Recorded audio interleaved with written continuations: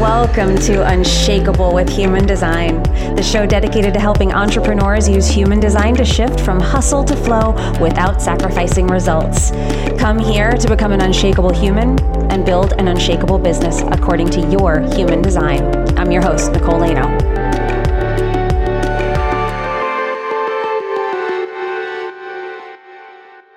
Hey there, welcome to Unshakable with Human Design, everyone. I'm your host, Nicole Laino, and today we're going to talk about a topic that we've brought up on the show before, but we've never actually done a specific episode on it, and I wanted to change that. It's something I've wanted to do for a long time. I was really waiting for the right time and the right way to frame it, but it's an important one. And so I want to start by asking you a question, and the question is, have you ever wished that you were raised differently by your parents? I mean, most of us love our parents. Even if we had a difficult upbringing, we still love our parents. But even if you had a great upbringing, are there things that you would have changed? Are there things that you wished your parents did, or ways that you wished that they would have shown up differently or seen you differently? I was looking up research for this episode. I try to separate myself from what I think and actually make sure that I am accurately representing the things that I'm saying. And so I was looking up research studies about what people wished about their upbringing. And I came across a Pew Research study that said that most people wished that they grew up in an environment where their parents were more emotionally supportive and understanding. They wished that they had more freedom and autonomy. And generally, people feel like their greatest desire in life now is to reach their full potential. Kind of what we're all here for, right? We're here to reach our full potential. And I think as parents, we look at our kids and we know what we dream, what we project, what we feel like we're lacking, or what we feel gave us happiness and fulfillment. And we try to give that to our children. We try to fill the gaps, or we try to be like, I got this and this really helped me, so I'm going to make sure my kid has this. Or we say, I didn't have this, so I want to make sure that they get extra with this. And sometimes we can be overly extending in that way. But the greatest desire of people is to reach our potential. And that's really what we want for our children. We want them to reach their full potential. Now, sometimes that can get mixed up with what we think their potential should be. I certainly know people, definitely when I was in the banking world, I dealt with a lot of people who'd been to Ivy League schools I was working with, and I was not one of those people, but these were my friends and these were my colleagues. They had gone to the top universities in this country. They had excelled. These were the best of the best. I worked at a very competitive investment bank on Wall Street, and these were really successful, smart people. And a lot of them did not want the life that they had. I heard that story so many times, that the decisions were made for them, that things moved so fast, that they were just on this conveyor belt toward some future that their parents felt they should be on, what they thought would make them happy. Now, of course, parents have the best interests of their child at heart. We want the best for you. We want you to be well taken care of. We want you to have a good life. We want you to be successful. And a lot of times we forget to ask the kid if that's what they want. And the truth is that most kids won't know at the time that they're graduating high school what they want to do, because we are no longer getting married and having kids at 20 years old or younger and then dying at 35 or 40. We're not doing that anymore. We haven't done that for decades, for a generation. But we still live under that kind of assumption with the way that our life cycle works. But we're seeing that stretch out. Most kids now are taking breaks or needing to breathe and not moving on the pace that everybody else has set for them. But as a parent, what we want ultimately, and if you're listening to this show, I'm guessing you fall into this category. If you're into human design, if you're into what I speak about, then you are the type of parent where you're like, I want my children to be the best version of themselves that they can be. And no matter what age your kids are, my son is 5. So I have the wonderful opportunity to have found human design by the time I had him, since he was a baby. And so he's been raised according to his human design. And I'm getting better and better at that every single day. I'm experimenting with it every single day with him. And I'm doing my best to honor who he is, not who I think he should be, and not how I think he should operate. to really take into consideration his individual nature and how can I nurture that individual nature even when it's inconvenient for me, even when it doesn't match mine. We have some similarities, he and I, and then we have big differences. He has similarities with my husband, and then he has big differences. And this is why kids push our buttons. So with this episode, I want to show you the 5 key things that, because I know that this can be really overwhelming, even when we're learning for ourselves, human design, it can be overwhelming because it's a complex system. There is a lot of information to be understood. There's a lot of synthesis within the information to be understood. So where do you start? And that's really what I want to do with this episode. So I have 5 things that every parent should know about raising a kid according to their human design. And I want you to recognize as well, I know some of you are like, my kid's a teenager, my kids are grown. It is never too late to start respecting who an individual is. Think about you right now. I don't care how old you are. I am 45 years old. And if my mother looked at me and saw me, or if my father, he's gone, this is not something that can happen now, but if he ever looked at me and saw me for who I was, and saw me more deeply for who I was, even just beyond what it is right now, just a little bit closer to getting to the essence of who I really am, respecting that and championing that, I would never feel like it was too late. I would never be like, where have you been? I'd be like, oh my God, thank you.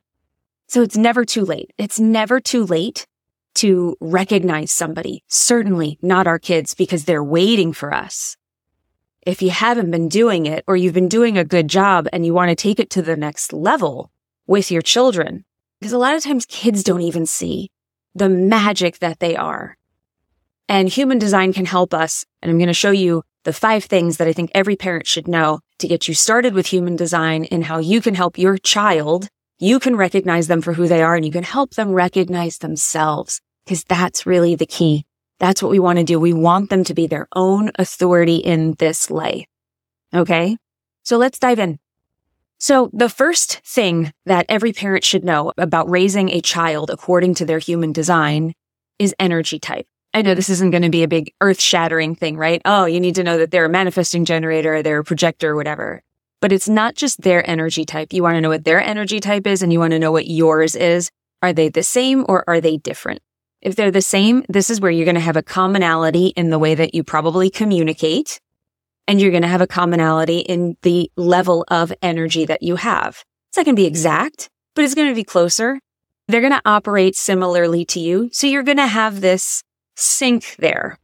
And is it the same with your partner or with your child's other parent? Are they the same energy type, or are they different? This is going to influence the way that you all operate together. So an example that I can give is I'm a manifesting generator. My son's a projector. Really important for me to know that he is not going to have the level of energy even close to what I have. He will have it for a small period of time. He will sprint, and then he will need to rest. He will need to chill. He's going to need a lot more downtime than I am used to. And I'm not going to say it's never frustrating. Sometimes I'm like, oh my God, we just got here and you're tired already. But it is important for me to know to not condition him to feel like you should just keep going. Nobody's happy that way. I'm not honoring who he is then. And it would be the same thing in the opposite way. If you're a projector parent and your kid is a generator, you're really going to have to be looking at, are you finding ways for them to match the energy that they are, rather than you hanging out, maybe not being as outgoing, maybe not being as active, and really looking at your kids and being like, are they getting the exercise they need? Are they getting the stimulation that they need? So they're getting the right things to respond to. Okay. So that's one. And then you want to be communicating with them through their strategy. You want to get them paying attention. Projectors, it's a delicate dance of how we do this. Of how do you get a projector kid to recognize that they should be recognized and be invited to things, and not feel like they should be pushing into every friend group? How do you get them to hang back? And how do you teach your 5-year-old to do that without making them feel like they can't go and initiate anything, right?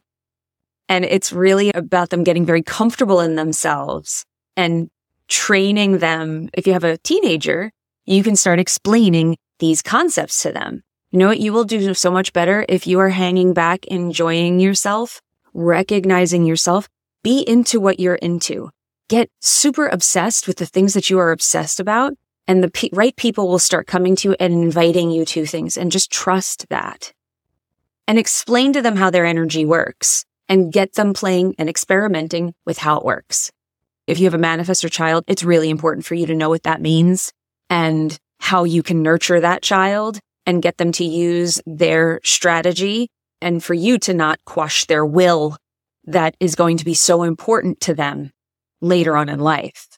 We want strong manifestors in the world. We want strong, bold, confident manifestors that don't feel like they're being pushed to anger all the time. We want them to be in peace. So how do you do that? It starts at childhood. It starts as early as you possibly can. And it's never too late, like I said, to recognize a manifestor and to allow them and give them the freedom to do the things that they need to do, to be creative. The second thing that every parent should know about raising a kid by human design is to teach them to use their authority. So whatever their authority is, if they're emotional, you're teaching them to wait. You're really teaching them the art of waiting, of not making emotional decisions, of really sitting and getting comfortable with time and getting them comfortable with whatever their wave feels like, whatever their wave moves like, and not get them feeling this despair when they go to a low point, and teaching them how to work with it. If they're splenic, you're getting them to pay attention to their spontaneous wisdom and what that feels like and what it sounds like to them. If they're sacral, you want them to be responding to things. There's all these different ways, but what you're doing is you're teaching your child how to tune into their own unique intuition. And nothing will be more powerful than this throughout their entire lives. If you have teenagers, I would definitely get them a book, go through some things with them, run through their chart, get them a reading if they're very interested. Start telling them about it. I have teenage nieces who are like, I want to know about this. This is really cool. This is really interesting. They want to know about themselves, because you know what you can tell them? You can tell them what their gifts are. Because they probably know on some level and they're waiting for some form of confirmation of it. And I did a reading with someone yesterday, and I hear this a lot, but I heard it yesterday, so I'll use this one as an example. She was like, I feel so seen. I feel so validated in the fact that the things that I thought were my gifts really are. Because most of the time, I'm not telling anybody anything that they don't know. I'm telling them the things they know on a deep soul level and maybe haven't fully taken ownership of. So what greater gift can you give a teenager than telling them, this is what you are. Here's why some of these things might not be singing for you in your life, in your friend group, in your school, because maybe you're built a little bit differently. There's nothing wrong with you. It's just not your place, and you're trying to force yourself into a way that you think you should be. And it's not really how you should be. How can you sink more comfortably into who you actually are rather than trying to be like everybody else? And how can you get really comfortable in that? And when you do, a lot of those problems will go away for you. What a gift. The third thing that every parent should know about raising a child according to their human design is know how you condition them. We talked about the energy types, right? So as a manifesting generator, when I'm around my son, who's a projector, he's going to magnify my sacral energy. That can really crank him up. And it's important for me to know that. But it's also important for me to know that he conditions me with his mind. He has a defined head and a defined ajna. He's a very strong-willed, strong-headed kid. Can be a little stubborn when it comes to the way he thinks. And so I have to recognize that comes the other way. But if you have a defined identity center and your child has an undefined identity center, then you have to be very careful not to project your idea of where they should be going onto them. Parents try to do that all the time. If you have a kid who has a defined G center, they might have such a deep connection to their own path that they're like, whatever, mom. But if they have an open G center, they might be like, that sounds like a good idea. Maybe I should do that. I don't know. Will that mean you'll love me more? Is that a good place for me? Because I'm dying to know, because it doesn't feel so laid out for me. It doesn't feel so fixed. I'm dying to know where I'm going. And we don't want to do that to our kids. There's a way that you can help them arrive at it, and you want to be guiding them according to their design so that it's their path that they're on and not yours. So I have 2 bonus ones for you. So I have 5 things. 2 of these are bonuses. The first 3 that I just gave you, those are the core. If you stopped there, you would be way beyond most parents, and your kids will be thanking you for years to come. I have 2 bonus ones for you because these are for the overachievers that want to go deeper. So the 4th thing that every parent should know when raising a child according to their human design is know the shadows of their designs. So their profile lines, each of them has a shadow or a low frequency. Knowing what their not self theme is, knowing that your projector child is going to have bitterness as their not self theme. That's how you can recognize when they're just out of alignment rather than you thinking that they're being bratty or difficult.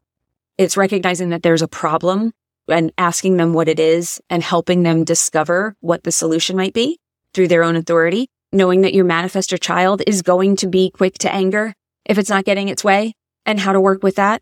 But also knowing things like if you have a 4th line child, any age, 4th line adults will have this as well. There might be a fear of abandonment. Their gift is social interaction, and their gift and one of the paths that's going to be the strongest for them and take them where they want to go and where they're meant to go is going to be about connecting with people and having a social circle and using that social circle to guide them in life.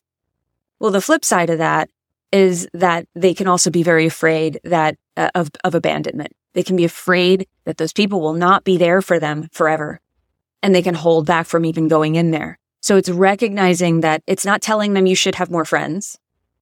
It's just helping them get over the low expression of their gift.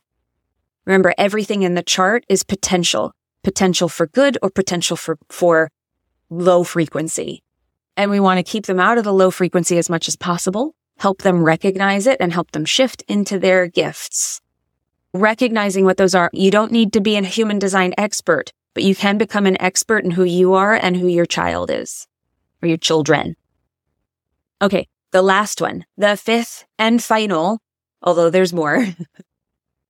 There's always more, but these are 5 core things. If you're doing these, oh my goodness, will you be on your way to Parent of the Year? The 5th thing that every parent should know when parenting their kids according to human design is know their prime gifts. Nurture their prime gifts.